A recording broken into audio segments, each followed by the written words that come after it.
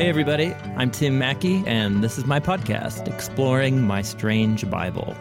I am a card-carrying Bible history and language nerd who thinks that Jesus of Nazareth is utterly amazing and worth following with everything that you have.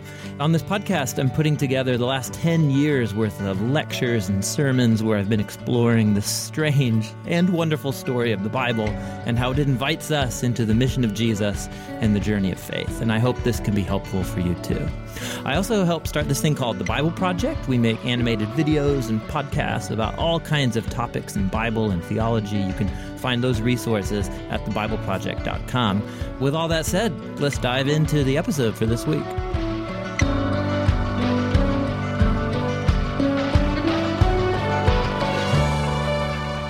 All right, well, in this episode, we're going to continue in our series in the Gospel of Matthew. Here we're going to consider probably the most famous story from the Gospel of Matthew. It's the Christmas story, the story of Jesus' birth, all the iconic images of Joseph and Mary riding on the donkey, and so on to Bethlehem. So what I did was I tried, even just for myself, to shake all that familiarity off and read this text from a new perspective. And specifically, what I tried to do for myself and then throughout the teaching is to put myself in Mary's experience from her point of view and read and ponder, experience everything that happened from her perspective, because the story uniquely kind of focuses in on her own personal narrative. Also, what we explore is how Matthew keeps connecting these events in the early story of Jesus into large events happening and described in the Old Testament scriptures. And Matthew makes all these parallel connections between the story of Jesus and the story of the people of Israel.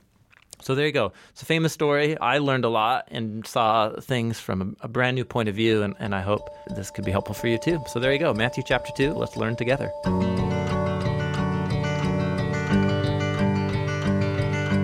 These are the stories that Matthew has put here to explore Jesus' family history, and then also all of these stories about his birth, the circumstances of his birth and what happened and so on. And so just to remind us, these stories are here, not just because Matthew is interested in history or something. He has this antiquarian interest and wants to be complete or something like that. Because, of course, there are other complete accounts of Jesus in the New Testament that don't say anything about his birth. And so Matthew's included these stories here, not just to tell us interesting things that happened. These stories are here because they communicate vital truths about who Jesus is for his people today, as he's in our midst as a community of his followers. And so we're exploring these stories in Matthew 2, and these are some of the most famous Christmas stories. And, it's easy for us, I think, because of Christmas songs and the cards we send each other and the bad Christmas plays that we all attend and that kind of thing, so that we become familiar with these stories, and we tend to kind of see them through rose-colored glasses, I think.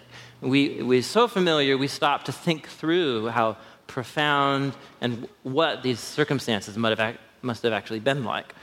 So I just want us to, first of all, the events of the last half of chapter 2, these are the parts that don't seem to make it into most Christmas plays. Did you notice that? The flight to Egypt, and then there's all this horrifying death and tragedy, and then the weird thing about moving to Nazareth or whatever. And we're like, it's hard to put, it's not very inspiring or whatever, so we'll just stop it with Jesus being born. And so we're missing what Matthew's trying to do here in the genesis of Jesus and in helping us see this here. So here's what I want us to do. Just try and do a little thought experiment and try and put yourself into the shoes, imaginatively, of Joseph and Mary and what the story we just read, what happened after Jesus' birth. And actually really think about how terrifying, how absolutely terrifying this all must have been. The way our Christmas plays tell the story is it's like, Jesus, Emmanuel, God is with us, God is here to save, or whatever, and then we stop there. We fail to finish chapter 2, which is and then everything got horrible, and the plane went down, nosedive. Things totally, utterly fell apart. We just read it. And so Matthew has told us this story of everything falling apart after Jesus arrived. He's told it in 3 movements of terror and tragedy that took place after the Messiah arrives here. And I think these stories, well, they're significant for lots of reasons, but let's do the thought experiment here. You're a teenage Jewish girl, and you just went through a few months ago this whole deal of like spontaneous pregnancy. Your fiance is going to break it off, and then he has a vision, saying don't do that, and then like he decides not to. Like that's just a bad week in and of itself. You know what I'm saying? Like stressful and like holy cow, what's happening? And then a few months go by, and then all of a sudden you get this notice that over in Rome, these politicians have decided they're going to raise taxes again. Right, the big bad Roman Empire, they've militarized your whole ancestral homeland for the last 50 years as they occupy it. And so all of a sudden, you're like latter end of your pregnancy. You got to get on a donkey and go 80 miles south to your husband's hometown so he can register for the census so they can take more of your family's money. So they do that, and they go down there, and then we're not told the details, but we're just told somehow they don't make it back, or they're not able to make it back to Mary's hometown, and so she ends up giving birth here. You're a young woman giving birth, and you're cut off. You're not in your home. You're not your mom, your aunts, right? The midwife, all those people that you knew, like you're gone. And you're with your husband's big whole extended family, which is awkward, and you give birth there in this kind of new, different place. Like that itself would be kind of traumatic and intense.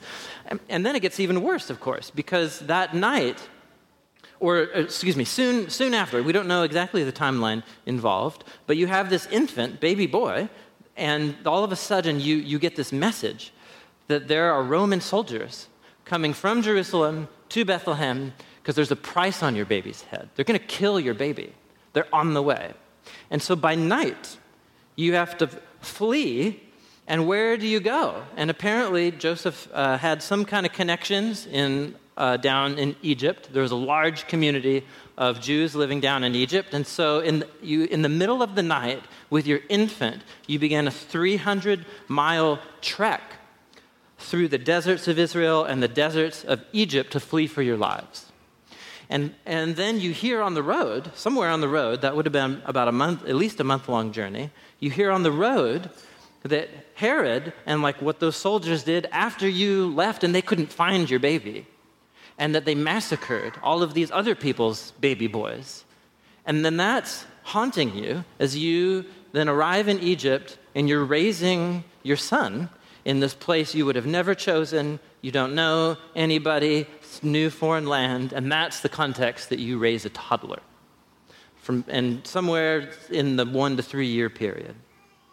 You finally catch a break, and you hear that the big bad king who made all of that happen, he dies. So you head back to your husband's hometown. You're going to put down some roots, and all of a sudden you realize, it's actually the big bad king's son who's on the throne. It's not safe here in Bethlehem anymore. Where do you go? What's safe for you? And so you end up the 80-mile, after the 300-mile trip, back 80 miles back north again to your podunk, no-name hill country town that you came from, if you're Mary, and where the rumor mill is churning about your mysterious pregnancy, and that will continue to churn for decades, as we're going to discover later on in the gospel. 3 to 4 year period. If that's your life, how do you feel about your life right now? I mean, just be perfectly honest. It's horrifying, right? And now I know that there are stories of real hardship and struggle in our church community, in this room right now. And I dare say that what this family experienced, it's like, can you even imagine? If that was your story, who could survive? Imagine, just put yourself in the untold stories that are underneath the story of Matthew chapter 2. Imagine the prayers that you're praying as you escape into the night desert with your infant. Imagine what these stories raise is a question, is this whole question of when terror and tragedies and disappointments and loss hit, where is God? That's what comes to our minds, right? Where is God in moments like this? And for many of us, where our minds go, where our hearts go, is we're tempted to go down this road of feeling like God is absent. The train has come off the tracks. Where is God? He's not answering any of my prayers. And so you can get like disillusioned or embittered with Jesus because if he was good or if he was real, he would prevent these kinds of things from happening. And many people, they go even a step further than that and they just ditch belief in God altogether, because if God was real and if he was good, stuff like this wouldn't happen. He must not be real. This must be an illusion, this whole deal. And what Matthew chapter 2, I think, is trying to put on the table for us to consider is what if God is good? And what if God is actually working out his purposes, but it happens in a way that you would never expect and that most of us don't actually want to hear? And I think what stories like this do in the scriptures is they undermine and challenge a myth, a very common myth that we tend to have or that our culture has about the Christian faith or whatever. I call it the myth of religious fulfillment.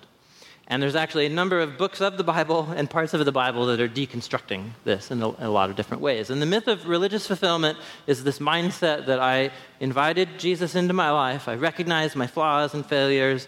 I'm a screwed up person. Yes, I'm a sinner. I need grace. Jesus died for me. I'm reconciled to God because of what Jesus did for me. Now, once I'm there, I have hopes and aspirations and dreams about where my life could go. And Jesus is good, and he's gracious, and he loves me and died for me, and so surely he wants to help make those happen. And then they don't happen. Or maybe only some of them happen. Or maybe the opposite happen. Maybe your nightmares are what happen.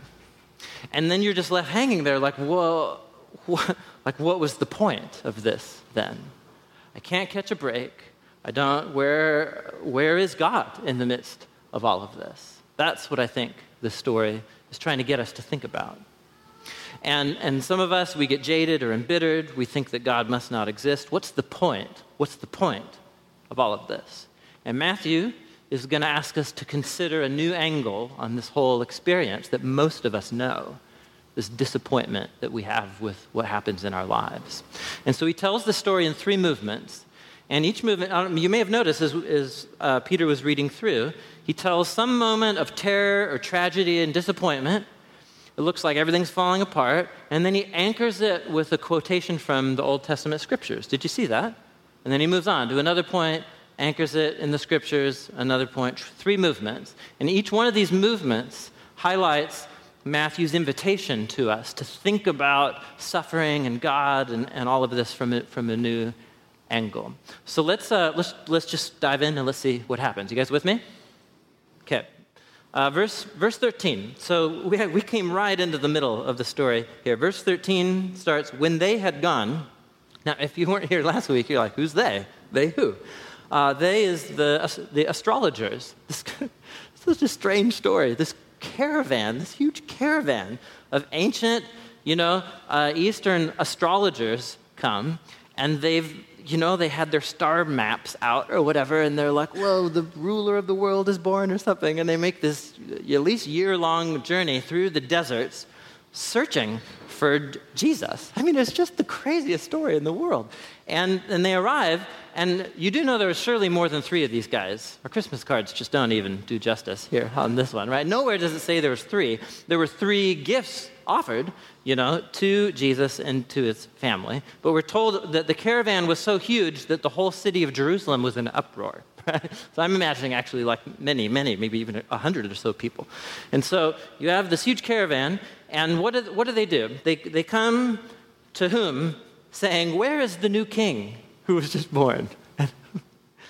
Just never do this. Never do this, right? So they have this question, where's this new king who's going to be born? And so who do they go to ask that question? The king, right? Just don't ever do that, right? Don't ever meet Obama and be like, where's the real president? That will not go well for you. It'll be very awkward. And this king in particular, he had a violent streak, a murderous, violent streak. And so this just sets, I'm sure the astrologers didn't mean for this all to happen, but it sets in motion all of these horrible events. And so the astrologers, they all go. And then Joseph has this dream telling him, dude, you got to get out of here. You have to get out of here.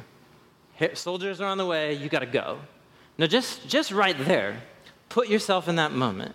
Like try and think of life experience that you could go through. You're in the hospital. You're in the birthing center, right? 24 hours ago, you just had a baby. And then you're like, you got to go.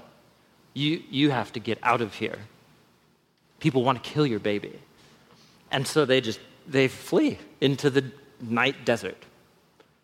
Terror and tragedy number one.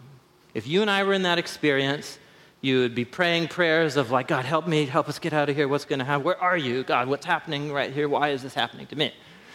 And I'm sure that's what was going through Mary and Joseph's head. But Matthew invites us to see that what's happening here doesn't surprise God. What Herod's doing and the evil and the violence that he's plotting, it doesn't surprise God because we've actually been here before.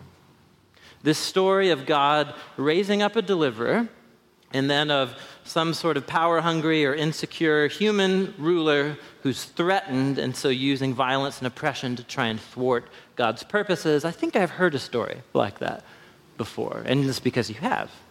And that's what Matthew's getting at when he says the train has not gone off the tracks. This is actually a part of the pattern of how God is at work in history. Look what Matthew says. He says, when this happened, the flight at night and all that kind of stuff, Herod and the soldiers, so was fulfilled what the Lord said through the prophet, out of Egypt I called my son.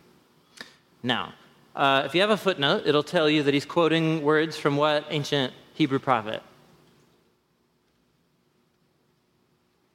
You do have footnotes. Oh, come on. Somebody. Hosea, there you go. Thank you, Hosea. So, yes, I really do mean it when I ask questions. So, there you go. So, Hosea, the prophet Hosea, chapter 11.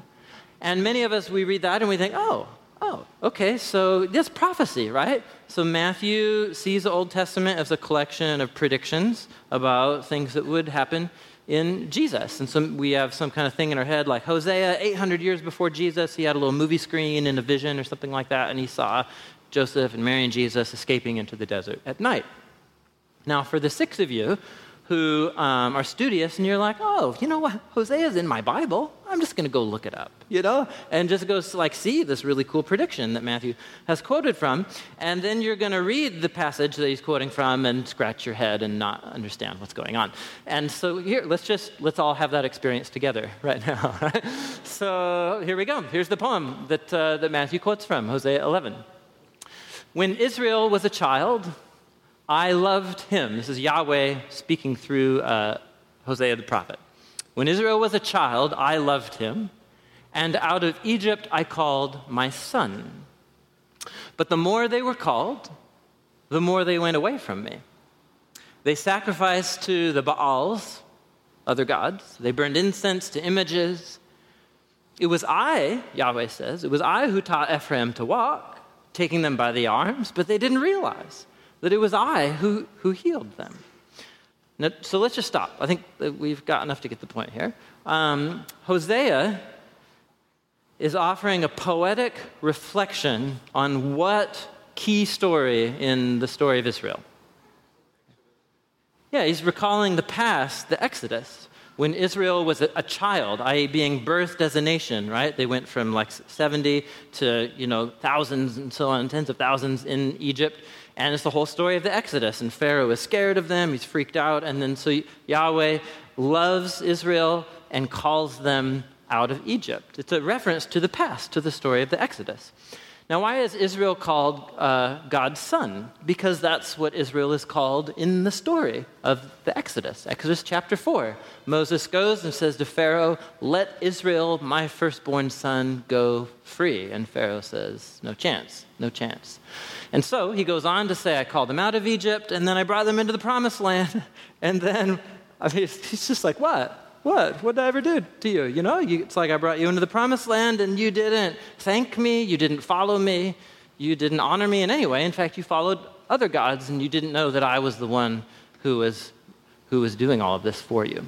So for Hosea, this is a poem thinking about the past, about Israel's faithlessness and God's faithfulness. And Matthew has quoted that little phrase right there. And so if Matthew sees the Old Testament as a grab bag of different predictions to precise moments in the life of Jesus, then that's just really strange. That's just really strange, because that doesn't seem to be what Hosea has in mind. It could be the case that Matthew means something different. When he says, thus was fulfilled, or this fulfilled the scriptures, maybe our idea of like Nostradamus-style prediction is not actually what he's trying to do. And that's what I think. I think Matthew's doing something way more interesting than that. So Matthew, Jesus, and you guys welcome. Welcome to the wonderful world of how Jesus and the apostles read from and quoted from their scriptures and thought about them in light of Jesus. Jesus and the apostles view the whole story of Israel and the Old Testament story is a story that's pointing forward.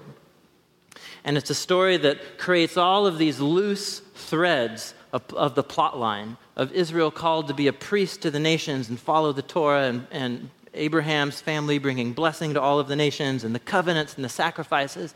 And it creates all of these loose ends, and then the whole thing crashes and burns in the story of the people's exile. And you're just left wondering, like, what is this story about? Like, what? It had all this momentum, and then it just... And so Jesus and the apostles see Jesus, the events of his life and death and resurrection, as being the resolution where all of the storylines of the Old Testament come together. And so what Matthew is trying to get us to see is that the events of Jesus' early life are, as it were, replaying or retelling the story of Israel's earliest history. And what he's quoting from here in Hosea is just one piece of a larger thing he's doing in these early chapters. Allow me to show you with a handy-dandy chart. But this is really a Bible Geek Sunday, so some of you will be pleased about that, and some of you are bored out of your minds already, but whatever, I don't care. So think through the story of Israel and its exodus, right? How it goes. They go down to Egypt, the journey to Egypt, they become a numerous nation. You have the oppressive king. Who is it in this Exodus story? Pharaoh, big bad Pharaoh. And so he makes this decree to kill all the Israelite boys, throwing them in the Nile River. And then, but God raises up this deliverer, Moses, and then through Moses' leadership, God calls his son. He calls Israel his son in Exodus 4 out of Egypt. They spend 40 years in the wilderness, and then they pass through the Jordan River into the Promised Land. That's the shape of the Exodus story. And what Matthew's trying to get us to see is that Jesus, as Israel's Messiah, is the one in whom that whole story is reaching its culmination and fulfillment. And so he's actually structured the whole Genesis of Jesus at the beginning of Matthew to retell all of the key moments in the Exodus story. So he goes down to Egypt to flee from this, except he's going to Egypt, right? In Israel's case, they go to Egypt and then have to flee out of Egypt from the king. In Jesus' story, he's fleeing from the bad king to go down to Egypt. And what is that bad king doing? It's not Pharaoh, it's Herod. So Herod's being depicted as this Pharaoh-like bad guy. And he kills the children in Bethlehem. And so they are down in Egypt, and then God calls his son, his greater and truer son, Israel's Messiah, the Son of God, out of Egypt. And then here, it's what Matthew's done is wonderful. He reverses the order. Because in Matthew, the next thing that happens is Jesus is baptized where? Where is he baptized? Come on, it's too good, right? It's too good. But why did John the Baptist go down to the Jordan anyway? Because of that event right there. It's like he's saying, let's rewind the whole story of Israel and start over again. Let's replay the whole story, except this time it will be Israel in the person of its Messiah, who came to do what Israel as a nation was incapable of doing. And then after Jesus passes through the Jordan, so to speak, where does he go from there? 40 days in the wilderness and so on. It's too good. There you go. It's brilliant. So this quotation of Hosea is just one little piece of this larger puzzle. What Matthew's saying And here, this is cool Bible theology, stuff like that. But this is actually very practical and pastoral, what Matthew's doing. If you're a young mom and you're fleeing for your life and your child's life into the night desert, you are tempted to think that God has utterly abandoned you. And what Matthew's inviting us to see is that no matter how horrible human evil gets and what humans do to each other and so on, can God's purposes to bring about the redemption of his people be thwarted by human evil? No. Does that mean that human evil can't wreak incredible havoc in our world? No, it does all of the time. Does that mean that God's not in control? No. It means that despite human evil, he's still at work. Which brings us to the second movement of this story right here. The second part, the second terror and tragedy, and the way he anchors it in the scriptures. They're fleeing in the night desert down to Egypt. At some point, they must hear this report of what Herod did once he couldn't find the one who was born to be king of the Jews in Bethlehem. And what does he do? He does exactly what his Pharaoh counterpart did thousands of years ago. He has all the boys killed. Not all the boys. He has the boys who were 2 years old and younger. And so a few things here that are interesting. One is archaeologists who have excavated in and around Bethlehem, they tell us that the rough population of Bethlehem would have been somewhere between 1 to 2,000. And so based on average birth rates and size of family and so on, we're talking somewhere in the vicinity of 25 to 50 baby boys who were killed. I mean, it's absolutely horrifying, utterly horrifying. And imagine being Mary and Joseph, and you are carrying this weight now because all of this was aimed at your son. And you would be very tempted in an event like that to definitely write off God. Like, are you kidding? Where is God? What's he doing? Surely he would prevent something like this from happening. And what Matthew, again, he anchors this in the scriptures to remind us that while this is horrific evil, the train has not fallen off the tracks. God is still working out his redemptive purposes. And he does this by, once again, quoting from the scriptures. Verse 17, then was fulfilled what was said through the prophet Jeremiah. And he goes on to quote it, and we'll talk about that in a second. Now, if you view what Matthew's doing as just pulling different verses out of the Old Testament as precise predictions, then this one will really bother you and keep you up at night. Because then what you have is God predicting and apparently ordaining then this act of evil that Herod did and the baby boys and so on, and that ought to, I think, really, really bother you.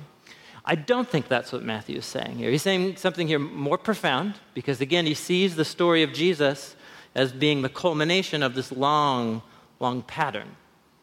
Sometimes he quotes the Old Testament, especially we'll see when we get to the story of the crucifixion, as having these precise correspondences. But most of the time he quotes from the Old Testament. I don't think that's what he's doing. And this is a good example of that. So think with me Jeremiah. Jeremiah predates Jesus by about 600 years. And Jeremiah was one of the main prophets who was an eyewitness to one of the most tragic, traumatic events that took place in Israel's story. And that was when the Empire of Babylon showed up, besieged the city for about a year, broke through the walls, burned the city to the ground, killed a ton of people, burned the temple of Yahweh to the ground, chained up a whole bunch of Israelites and hauled them off into exile. And Jeremiah saw it all. And he both saw it coming, and then he wrote lots of poetry to mourn and lament and express God's own grief over all of what happened. And Jeremiah 31, that Matthew quotes from, is an example of that. And here's the passage in its context. This is what the Lord says.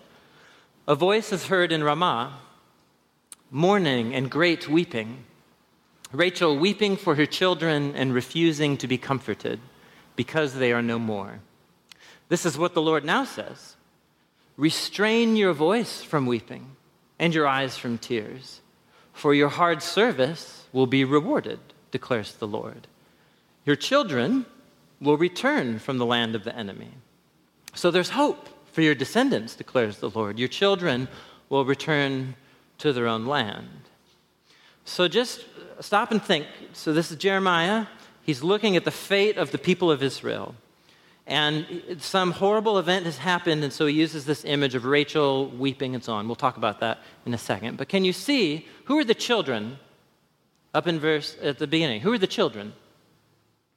It's the people of Israel. It's just like Hosea chapter 11. It's the people of Israel, and they're being gathered up at this place called Ramah, right outside Jerusalem. And some of them are being killed, most of them are being put in chains, and they're being hauled off into exile. They are no more in God's land that he had given to them. But Jeremiah says there's reason to hope, because your children will come back. There will be a remnant that comes back from the exile, and God will fulfill his promises to bless the nations through this family. Somehow in the future, your children will come back. So the point is that in context, the children are the people of Israel who are being hauled off into exile and killed and so on. Now, what's going on with Rachel? Who's Rachel? Who's Rachel? Rachel has iconic status in the Israelite imagination. Rachel was one of the matriarchs of the nation. She was married to which of the patriarchs? So it goes Abraham and Sarah, Isaac and Rebekah, Jacob and, well, he had four wives. He was not a good man, and he loved Rachel actually more than any other wives. Is screwed up in every way, but he loved Rachel was his most beloved wife, and it was through Jacob that the 12 tribes of Israel come and so on. 12 sons, 12 tribes of Israel, and so the story about Rachel, Matthew just assumes you know it, right? You know the story about Rachel. Genesis 35, you know it. Right? So is Genesis 35. It's the story of how she dies. Rachel was pregnant with the last of the 12 sons of Jacob, right? And they're on their way back to the land after a long time away, and they're nearing Bethlehem. They're right outside Bethlehem. And she goes into labor. And it becomes clear, again, Genesis 35, you can read the story, it becomes clear that it is not going well, and she's dying. And so it's this tragic scene depicting her weeping and grieving as she gives birth. She hears that it's a boy, and she cries out, her last words are, "Call him Ben-Oni," and then she dies. And Ben-Oni means son of my anguish. And Jacob, because he can't handle the fact that his son would be named after this event, he changes his name to from Ben-Ani to Ben-Yamin, son of my right hand, where we get the name Benjamin. And so that story's right there, and that happened just outside of Bethlehem. And so what Jeremiah is doing is he's depicting the great matriarch of Israel who wept over, in the circumstances of her birth of her own son and when she died. He uses this metaphor of Rachel weeping over the centuries, over the tragedy of what happened to her children, the people of Israel, when Babylon came and destroyed the city and hauled them all away, right? And so what's Matthew doing here? Matthew, he's picking up the storyline. And here's this event in the life of Israel's Messiah. Yet one more big bad empire, one more evil king, killing and oppressing God's people, right? The people of Israel, the children of Rachel. And it's as if the voice and the weeping of Rachel reaches over the centuries yet again, over more of her Israelite children who were being killed and oppressed under another Pharaoh. It would be, I was trying to think of the equivalent. Here would be an equivalent. It would be like a poet who wants to grieve over those who died at September 11th, right, over 9/11. And so this poet uses the image of George and Martha Washington, right, who were buried south of Washington, D.C., depicting George and Martha as weeping over the deaths of those who died. That's what Jeremiah is doing. It's this iconic figure. And Matthew picks it up once again, I think, to talk about how... So just think what's happened. This is really profound. What is God doing? as these children in Bethlehem are killed. And Matthew would draw our attention through the words of the prophet talking about God's own grief and the people of Israel's own grief over what's happening in his world. Where is God in moments of terror and tragedy? He's grieving. He's weeping. This is very similar to what Paul the Apostle says in Romans chapter 8, where you have the corruption of our world and it's all screwed up and things are horrible and tragic here. And what is God doing? God, by his Spirit, is present in our world, groaning and grieving over the tragedy of what human sin and evil has done to his world. That's the second movement of this story. It's very powerful. That's where God is. That's what God is doing. Which leads to the third movement of the story. Verse 19. How you guys doing? Light subject matter here this morning, right? Sheesh. Verse 19. Herod dies. Finally, we catch a break. Right? Something good happens, right? Like big bad Pharaoh-like Herod dies. And so we have this vision, go back to the land. And so they do. They this big 300-mile trek through the desert back up to the land of Israel. And it's clear from verse 22 that they were aiming to go back to Judea. And almost certainly they're trying to land in Bethlehem, which is in the heart of Judea. Bethlehem was David's hometown. Joseph is from the family of David. Jesus has been adopted into the family of David. We're going to raise him here. And then, nope, that's not going to happen, right? Nope, because Herod's son is on the throne. He's about as bad as his father. And so it's like, then what do? Holy cow, you have this last-minute decision you got to make. 80 more miles on that donkey, right? Up to Nazareth. Now, why does Matthew tell us that? I mean, Jesus grew up in Nazareth. We know that much from... Why is this moment significant? And it's because it was clear they were intending to land somewhere else, and then Nazareth is like the second option. And it's a disappointing option, right? Because Nazareth was not known for anything good. Do you know there's a kind of a well-known story in John chapter 1 where somebody finds out that Jesus grew up in Nazareth. And some of the other disciples, they're like, hey, we found the Messiah. He's from Nazareth. And do you remember this guy Nathanael? And what does Nathanael say? He's like, yeah, whatever. Like anything good can come out of Nazareth. You know, it's a no-name podunk hill country town. Nothing good comes out of there. And that's where the Messiah grows up. That's so odd. That's so strange. And look at what he says, though. He says, actually, here we go again. He anchors it in God's redemptive purposes. So look at the last sentence, verse 23. So was fulfilled what was said through the prophets that he would be called a Nazarene. So apparently you can read somewhere in the Hebrew prophets that Jesus would grow up in Nazareth.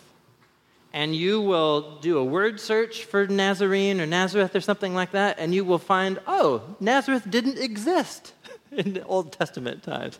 It actually was only about 150 years old when Jesus was around.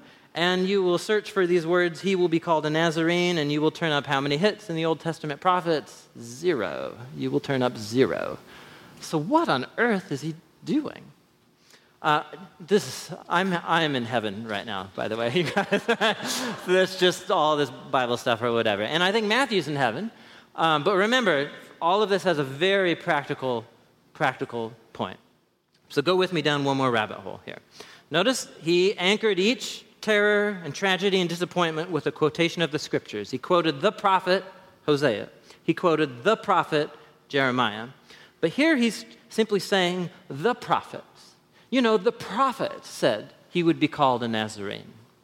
So he's not actually quoting a line out of any of the prophets. He's quoting an idea. He's quoting a theme that he says you can find throughout many of the prophets. Now, this is brilliant. Holy cow. This is so cool. So he's making a word play that in Hebrew and Greek that actually reveals something really profound about who he understands Jesus to be. There was a famous Old Testament prophecy in the prophet Isaiah, chapter 11, and Isaiah developed this image of the Messiah coming as like fresh growth, like a little sprouting tree growing up out of an old stump. So think of like a dead stump and then a little green shoot, boop, coming up. And that was what Isaiah said the Messiah would be like. In Isaiah chapter 11, he says, a shoot will come up from the stump of Jesse. Jesse was David's father. A little, and from his roots, a little branch will come bearing fruit. And then he goes on to talk about he's the Messiah from the King of David, and he'll bring peace and justice to all the nations and so on. The lion lays down with the lamb. It's that whole story, that whole poem. That's Isaiah 11. And he calls the Messiah the branch. And what happened throughout the rest of the history of the prophets is Jeremiah and Zechariah, they all picked up on this. They liked this image. And so this is a whole theme in the prophets. The Messiah is called branch, stick man. Stick man, right? Jeremiah 23, Zechariah 6, and so on. The hope for the Messiah is the hope for the stick, the hope for the branch. Now, this is brilliant, what Matthew's doing. So the name in Hebrew for where Jesus grew up is Natseret, upper top left right there, Natseret.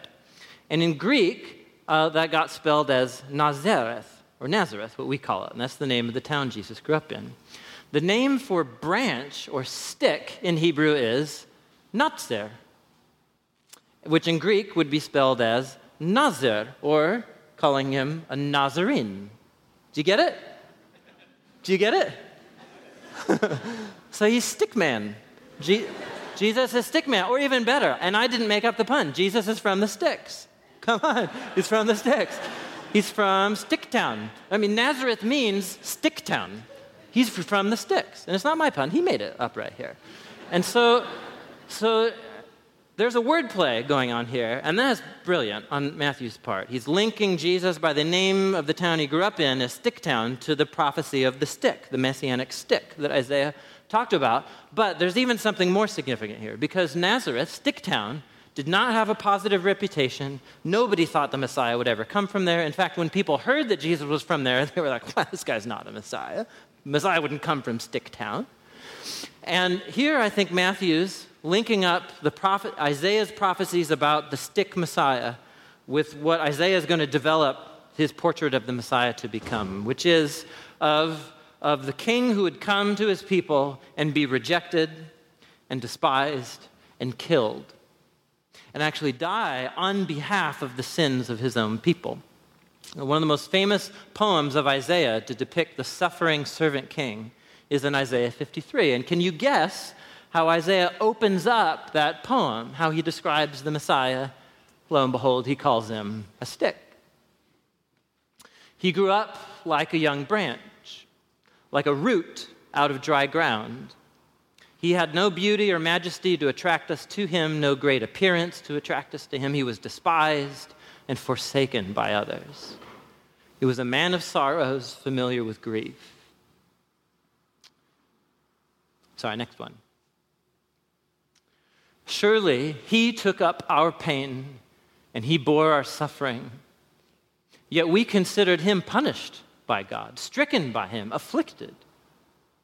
But in reality, Isaiah says, he was pierced for our transgressions. He was crushed for our iniquities. And the punishment that brought us peace was on him. And by his wounds, we are healed. In other words, everything about Jesus, from the town that he ended up growing up in, epitomized his identity of who he was and what he came to do. And where is Emmanuel in our terrors and tragedies? And where is God when our lives are disappointing, like none of our dreams are coming true, or your nightmares are coming true? Like, where is God? And Matthew invites us to consider the fact that God is with us, and that he's with us by actually becoming subject to all of the same terrors and tragedies and disappointments that you and I experience. The Messiah's life was a disappointment from one point of view. I really doubt that as Jesus is kneeling and crying in the Garden of Gethsemane, that he's feeling like all of his wildest dreams are coming true, right? Who is this God revealed in Jesus? He's the God who redeems and saves, but not by making all of our dreams come true. In the story of the Scriptures, the world is the way it is because God has actually granted us a huge degree of dignity and freedom in the choices that we make. And we have created a world that's hell on earth. And how is God going to redeem and save that? He's going to become a part of it. He's going to become a baby to utterly terrified parents who have to run for their lives. He's going to be born in a place where nobody thought anything. He's the utter underdog. He was despised and afflicted. But in reality, Isaiah says, that's where God is at work. Precisely at the lowest moments where you think God is totally absent, the story of Jesus invites us to see that's exactly where Emmanuel is. And what Jesus comes to do is not solve everybody's problems. Jesus shows up and everything gets worse. I mean, he's born with a price on his head and he dies with a price on his head. And the only moment that changes everything is what happens at the end, which is Jesus' resurrection from the dead. And that the suffering servant who's identified with all of our disappointments and all of our tragic dreams that get destroyed as we live through life and we get jaded and disillusioned, and Jesus journeyed right alongside us through all of that. And it forces us, as it forced Jesus, to ask as he kneeled in the garden and just be like, what? I don't want this. I don't want this at all. And his prayers were not answered that night. He ended up on the cross. And the only thing that keeps this from being a tragedy is this moment of hope of resurrection from the dead. That Jesus is the one human being whose life was just as tragic as the rest of ours, but because of his utter love and commitment to preserving his good world, in God's love, Jesus was raised from the dead. To give us hope that the sin and the evil and the disappointment that besets our lives and our world doesn't get the last word. But it doesn't mean all our dreams will come true. It means we live in a world that's groaning, and that God's groaning along with us as we have hope in the resurrection from the dead and a new creation. And so, dude, you guys, this is deeply theological, but it's so practical. Because I know that there are so many stories in the room of people who are struggling. You're struggling to believe that Jesus is good, and you're struggling to believe that Jesus is even real, because look at how your life is turning out. And it seems to me Matthew 2 is inviting us to consider another angle, that Jesus is actually suffering alongside of you. And it allows you to lock arms with him because he's the one who went through the curtain and was raised to new life and hope out the other side. And for my money, I'm wrapping my arms around him in faith and in hope. And that's what it means to be a community of Jesus, as we support each other through our disappointments and the terrors that take place in our lives. Amen? Amen. So we go to the bread and the cup in worship. I just encourage you to reflect on what this means for you, to think about the ways that you are living your disappointments or through your struggles, and what it means for the suffering Messiah to come alongside of you and to give you hope in the midst of that.